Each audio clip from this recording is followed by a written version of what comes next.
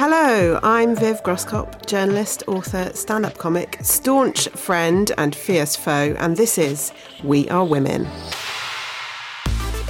We Are Women is a very new and exciting podcast brought to you by Mint Velvet. Our aim is to create a space to talk and laugh and occasionally groan about what it's like being a woman, the magic and the mistakes and all the muddled glory. We want to talk about life, love, work and, of course, wardrobes, because we love clothes and we think they're a big part of who we are, who we were and who we want to become. So today there will be a bit of this. I do see clothes as quite a sort of political. They are a true expression of ourselves. A soupçon of this. I'd asked my mum if I could become a punk. She had said no, and I'd said okay then. And a touch of this. Women needed each other in order to raise children. Men fought each other to get the best women. In this edition, we're going to be exploring friendship, and appropriately enough, joining me are two friends. Alice Levine is a BBC Radio 1 host, a television presenter, co-creator of the runaway smash hit podcast My Dad Wrote a Porno. More of that later. Hi, Alice. Hello. Alice met Laura Jackson, who's also a television presenter, quite by chance. They became great friends, and from that friendship grew a hot ticket supper club, a lifestyle brand, and now a cookbook around 2 hours. Welcome to We Are Women. Hi. Thanks for having us. Oh, it's so lovely to meet you. So tell me, how did you two become friends? When did you meet and how did you meet? Well, when we met was a different time to when we became friends. Is that right? No, we were friends instantly. Oh, don't stop being friends now. No, it was kind of love at first sight. We met at a jumble sale. Yeah, you found me a cat blouse, I think. Yeah, and I think you found me some high-waisted flares, which I still have, and a denim skirt with a pleated, belted waist. But then we ended up taking a lunch break together where we went for some chili con carne. And the rest, they say, is history. But when you first met, did you imagine that it would lead to the two of you virtually going into business together? Well, absolutely not. You would never meet a friend and think, we're going to start a business together. And I think it's happened quite organically and quite naturally. And I think that's been the best part of it. I think if you met somebody and said, you know what, let's start a business together, it's like meeting a man and saying, I'd like to have a baby and I'd like to get married. It's quite a scary proposition, isn't it? So I think that it happened quite organically. It's not first date chat, is it? No. Let's build an empire. Yeah. So yeah, it definitely... How many credit cards have you got? Okay, you'll do. Well, this theme has come about partly because our last guest on the podcast was Lucy Porter, and she said that female friendship is one of the best things about being a woman. Would you agree with that? Yeah, because I don't think men forge the same friendships that women do. I think that women talk to each other, they're very open, they're very honest, they're very loyal, and I don't think men are. I think I probably spend more time talking to my girlfriends than I do my boyfriend, who I live with, which is worrying at times. Alice, what do you think? I think female friendships are really important and really defining, and they help you decide who you are and how you frame the world and how you tackle the world. So yeah, I'd say they're one of the most important things about being a woman, definitely. Well, your friendships clearly survived setting up a business together. Just explain, for those of us who don't live in East London, where these things are very fashionable, what is a supper club? How do you define a supper club? How does that work? We struggled with that, didn't we? I don't think we know now. No. I was just going to say, I think we're still looking for that answer, if you have it, Viv. It's a cross between a private dinner party and a restaurant, right? So I think what we liked about the term supper club is it's kind of got a bit of an oldie worldy feel to it. I mean, like, nobody calls it supper, do they? Apart from people who probably eat off of fine bone china and only have silverware. Three-barreled surnames. Yeah, exactly. Dame Maggie Smith in Downton Abbey would Precisely, have supper. She'd totally have supper. Mm-hmm. So we kind of liked the... I guess the irony of it sounding like very high end when probably what we do isn't particularly high end. And we liked this idea that we would be able to cook, we would be able to dress the space and decide what the menu was. But we obviously aren't chefs, we're just home cooks. So somewhere between having friends over for a nice dinner and a really, really informal local restaurant, but where the chefs have no formal training. Or no idea. Yeah, and burn all of the desserts. So yeah, we it was a challenge. We love the thought of getting people around one table from all different walks of life that have got interesting stories to tell, but the common denominator is food. So you can get anybody around a table and they just start talking to each other. Now, I want to ask both of you to do an experiment, and this is inspired by the wonderful broadcaster Gemma Kearney, who we'll hear from a bit later in the programme. She's just written a book all about the importance of dialogue and getting stuff out in the open. And one thing that she did in her book was to WhatsApp her friends to ask the best and worst things about her as a friend. So would you consent to taking the Kearney challenge right now? So, what? Okay. Let's try it on WhatsApp and see what happens, and we will reveal all at the end. Okay, bear with. This is great. This is great radio. This is great radio. Okay. Okay, I've sent it. Okay. I'm nervous. So whilst we're waiting to hear from Alice and Laura's friends, this is a good time to say that we also want to hear from you. Please come to the Mint Velvet Facebook page or tweet at Mint Velvet and tell us what you think of We Are Women. Whether you want to celebrate or sound off, we really want to hear it. We also want to hear your thoughts about one particular question that we're currently pondering. What advice would you give to another woman? My name is Polly Vernon. I'm a journalist and the author of Hot Feminist. The advice I give to almost all women all the time, and I try and give myself, is beat yourself up a little bit less. And if you are going to beat yourself up, and you probably are, wonder if you'd say the stuff you're saying to yourself to your best friend. My name is Lucy. I work for a creative agency.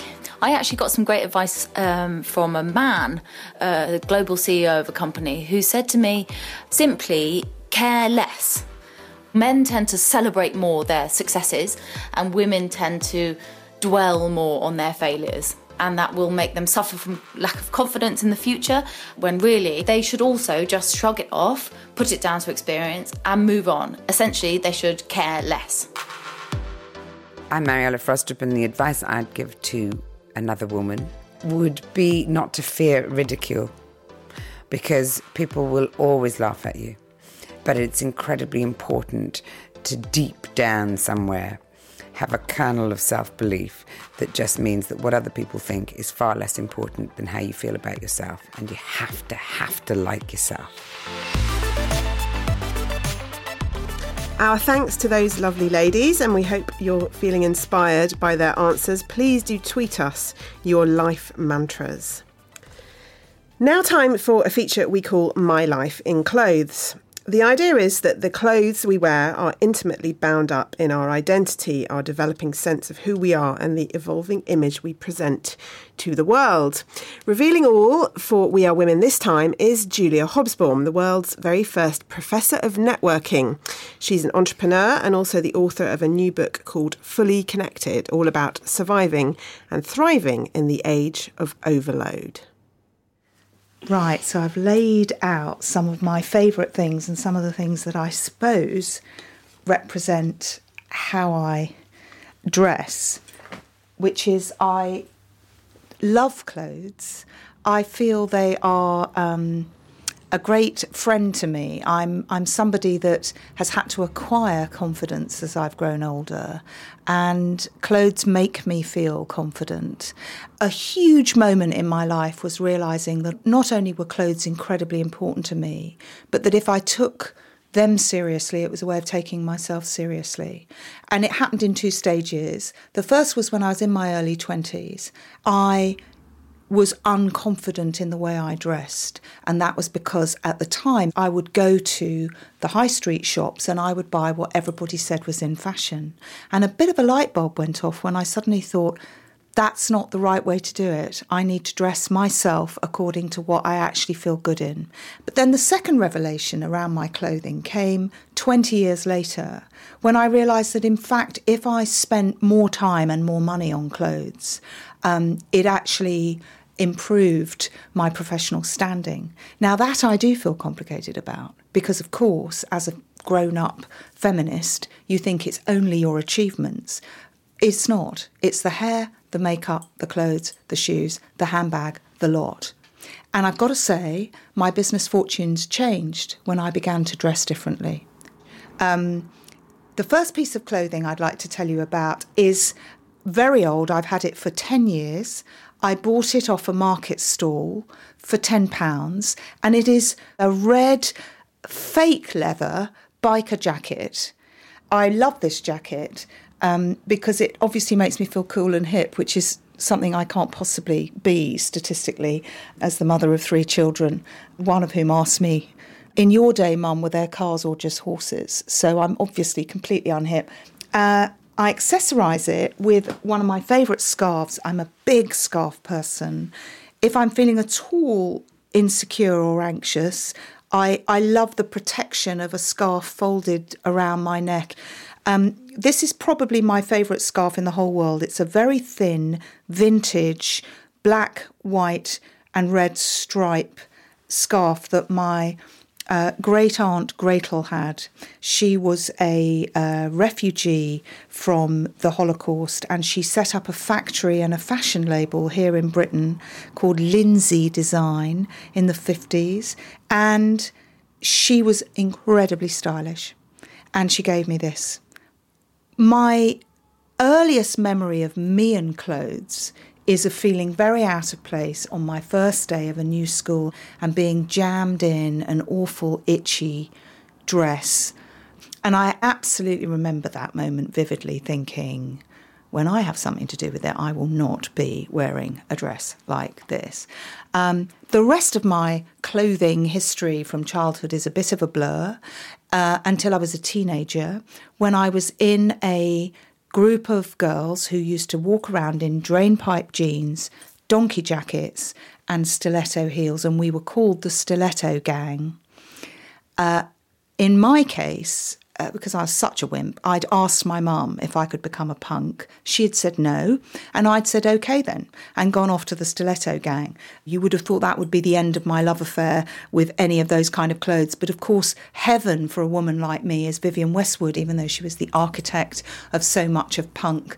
And my probably, certainly most expensive piece of clothing is a two-piece skirt suit by Vivienne Westwood. I have to say, I feel like I'm wearing the most wonderful, soft suit of armour when I go out in front of audiences and I'm being filmed and all that stuff, which makes me very nervous. That with a simple white shirt underneath it and a nice necklace, I'm good to go with that. And some heels, obviously. So I have a counter-instinctive attitude to networks and networking, which is it's not about working the room, it's not about selling yourself, it's not about flinging your business card around. It is, in fact, about being yourself. And so even though I think that clothes can be a wonderful way of coating yourself with confidence, the truth is that to network well, whether you're at a dinner party, a bus stop, or a business function, you actually have to be vulnerable, because that's what connects people, is intimacy. When I wear clothes that make me feel confident and safe, it's because I feel I need to act a bit in the world. And that's just the way I recognise I have to be sometimes to get through the day. But I would not recommend people try and cover themselves in anything other than what makes them feel more themselves. The book I've written is about modern connectedness and its discontents. And my starting position is that, in fact, most of us feel overloaded, overwhelmed, and a bit bloated and unhealthy in the way we connect online, in the sources of information we have to navigate around. We all really have drunk the Kool-Aid around mental and physical health and well-being. The fitness market, the gym market, the vitamin market, the trainers market. It's surprising, but the fact is it's worth twice the arms trade. But our social health, as I call it, the way we connect, that's very out of balance, out of sync. Nobody has any strategies and tactics. Nobody even has a place like we have the gym. And I suppose clothes fit into this story quite simply because clothes happen in the real world. And I would like to reconnect us to being in our physical, mental and emotional selves, even when we're pinging off a gazillion emails. I think partly that's a reason why I take a lot of care over how I personally dress myself.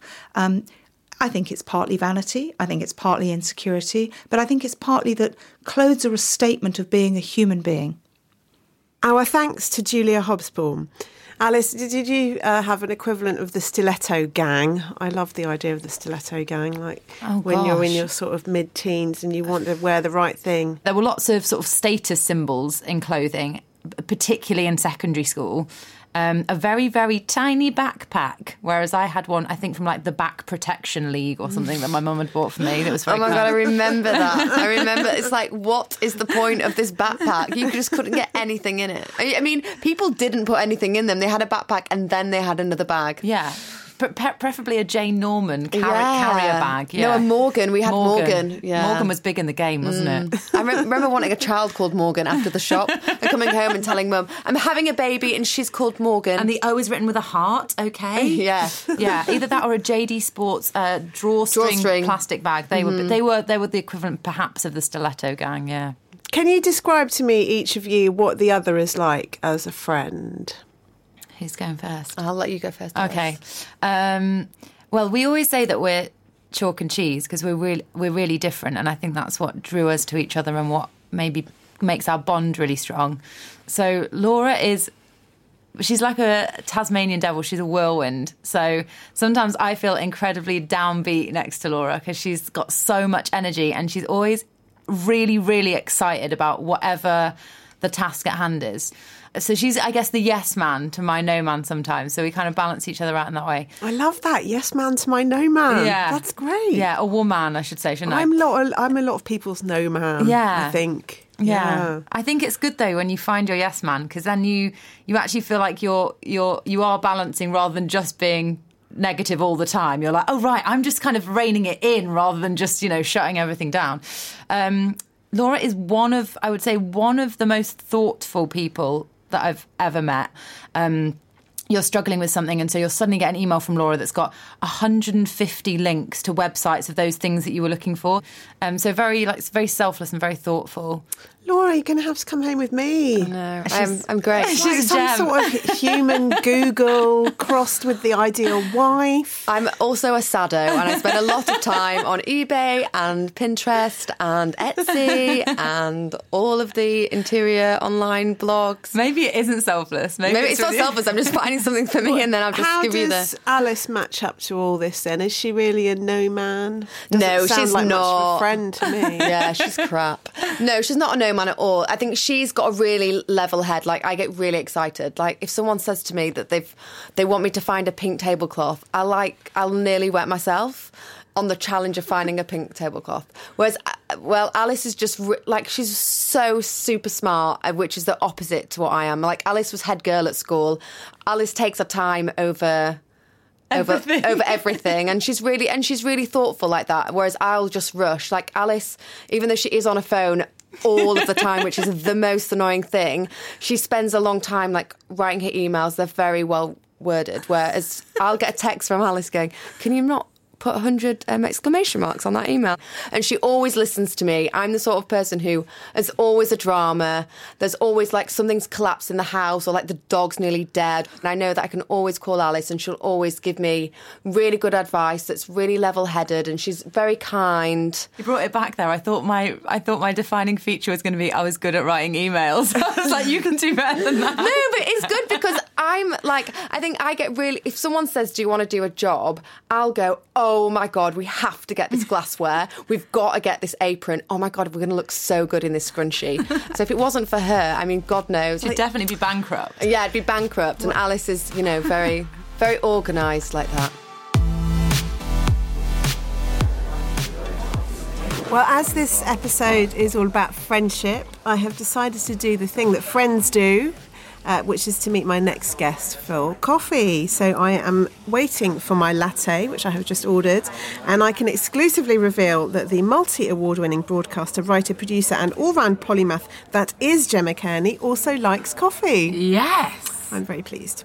Gemma's voice is splashed across BBC Radio's 1, 2, 3, 4 and 6. She's currently the agony aunt presenter of Radio 1's The Surgery, where she offers help and hope to young listeners. She owns her own production company. She's artist in residence at the South Bank. She's a DJ, and she's just brought out a brilliant book called Open, a toolkit for how magic and messed up life can be. Hi, Gemma. So nice to meet you. I feel like I can pretend that we're friends. Yeah, I'm done with that. Even though we've only just met. I'm not that hard to make friends with, to be honest. Brilliant. Well, I feel like I already know you really well from your broadcasting, but also through having read the book, because it's very intimate and personal. It's a sort of guide to life. There's a bit in it where you recommend this quite daunting, I think, WhatsApp experiment, where you say, ask your mates on WhatsApp what it's like to be your friend.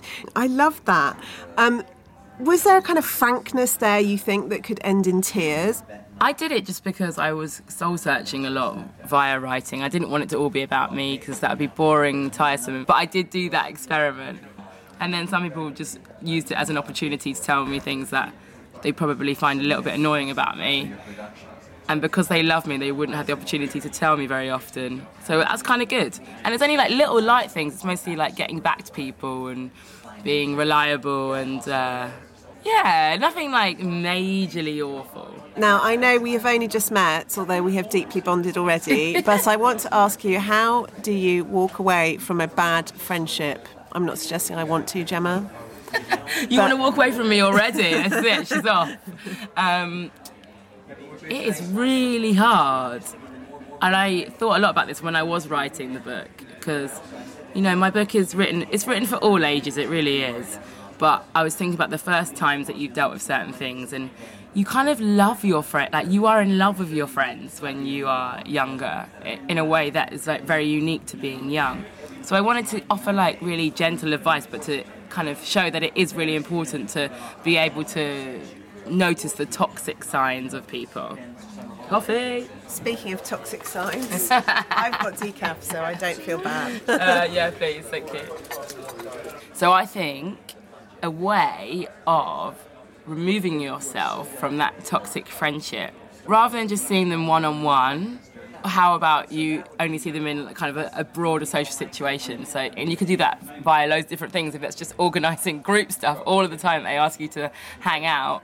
You don't owe anything really to anyone, particularly if they haven't been very kind to you. What's the best advice you've ever received? Oh, some of the best advice is from one of the worst boyfriends that I've had. But it was good advice, so I'll give him that. And he just said to me once, keep your head up, Gem. And I really needed it, because I think I always thought, there's something like about me that just isn't as good as everybody else. And him giving me that moment to say, well, you absolutely are, so just always keep your head up. It really helps, particularly being a woman, particularly being a mixed race woman, particularly like trying to achieve lots. Like, you have to keep your head up and think, yeah, I'm allowed to be here, I think. And yeah, it helps. We've named your brilliance as an agony aunt and a writer, but you are also something of a style icon, if I may use the words. Is that a conscious thing? Are you really interested in fashion? You love, changing the way you look? I did work in fashion for like 2 years. I was actually a rubbish stylist. I did manage to get quite a good portfolio because of the people that I used to sort of hang out with ended up being quite famous. So I did like a shoot once in Adele's house, like before she was signed. Can you remember what you put Adele in?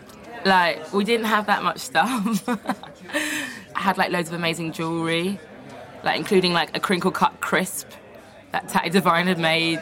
And, like, there's that kind of old, like, hip-hop street style where you can, like, wear an afro comb in your hair.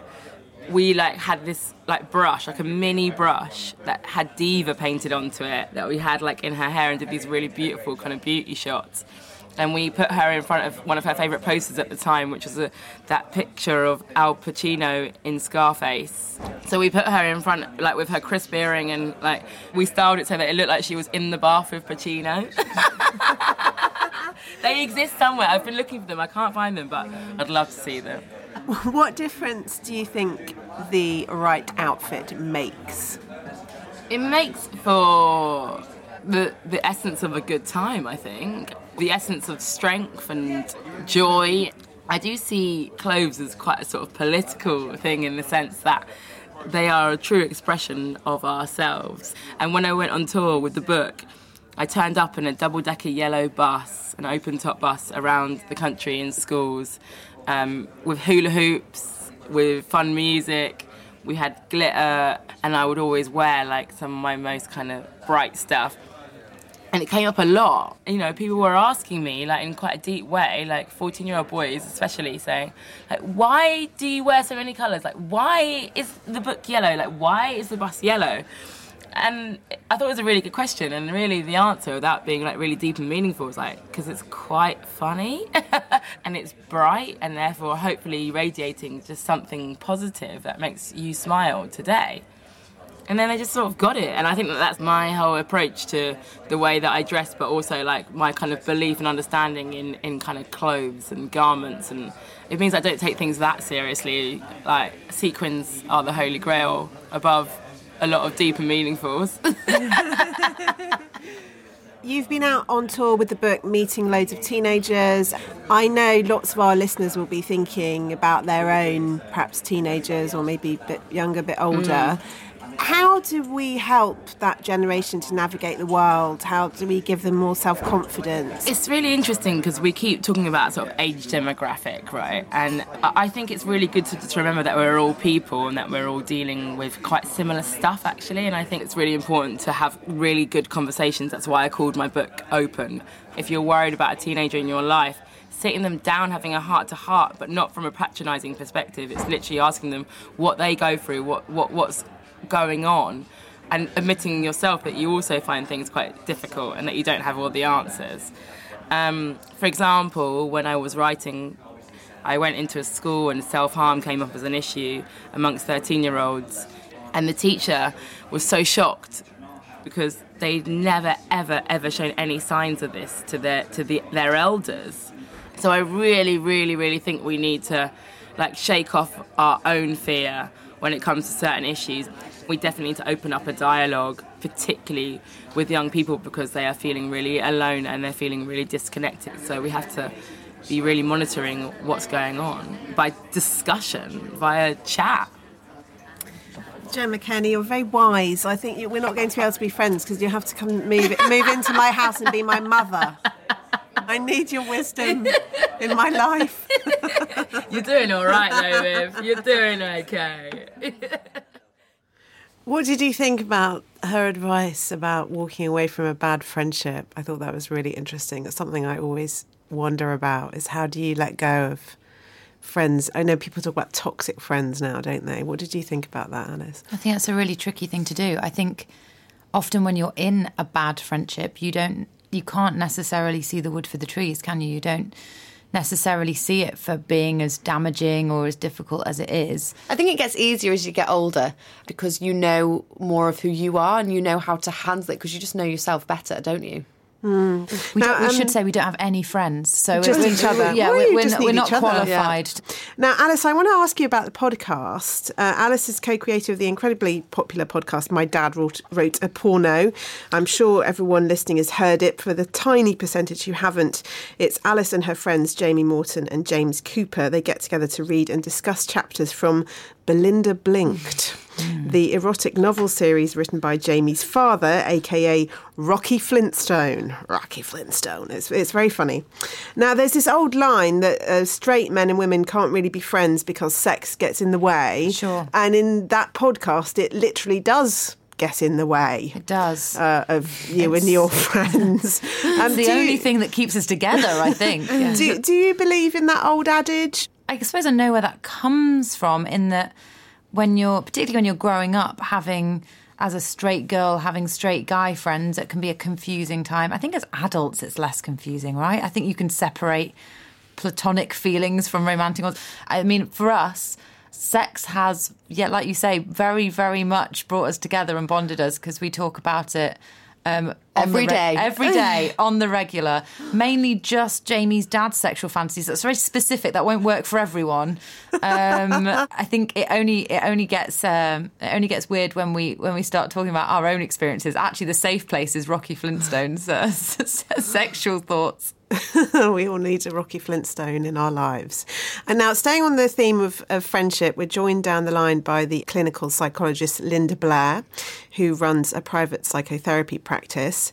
She also finds time to write a clutch of books and a regular column for the Daily Telegraph. Welcome, Linda Blair. Hi. Hi, Linda. So we're talking today, Linda, about female friendship, and we've all been saying that there's perhaps something very special about female friendship as opposed to male friendship. Is any of that borne out by the science? Absolutely. And the way you find out is you look at evolution. Women needed each other in order to raise children because children were raised by groups of women.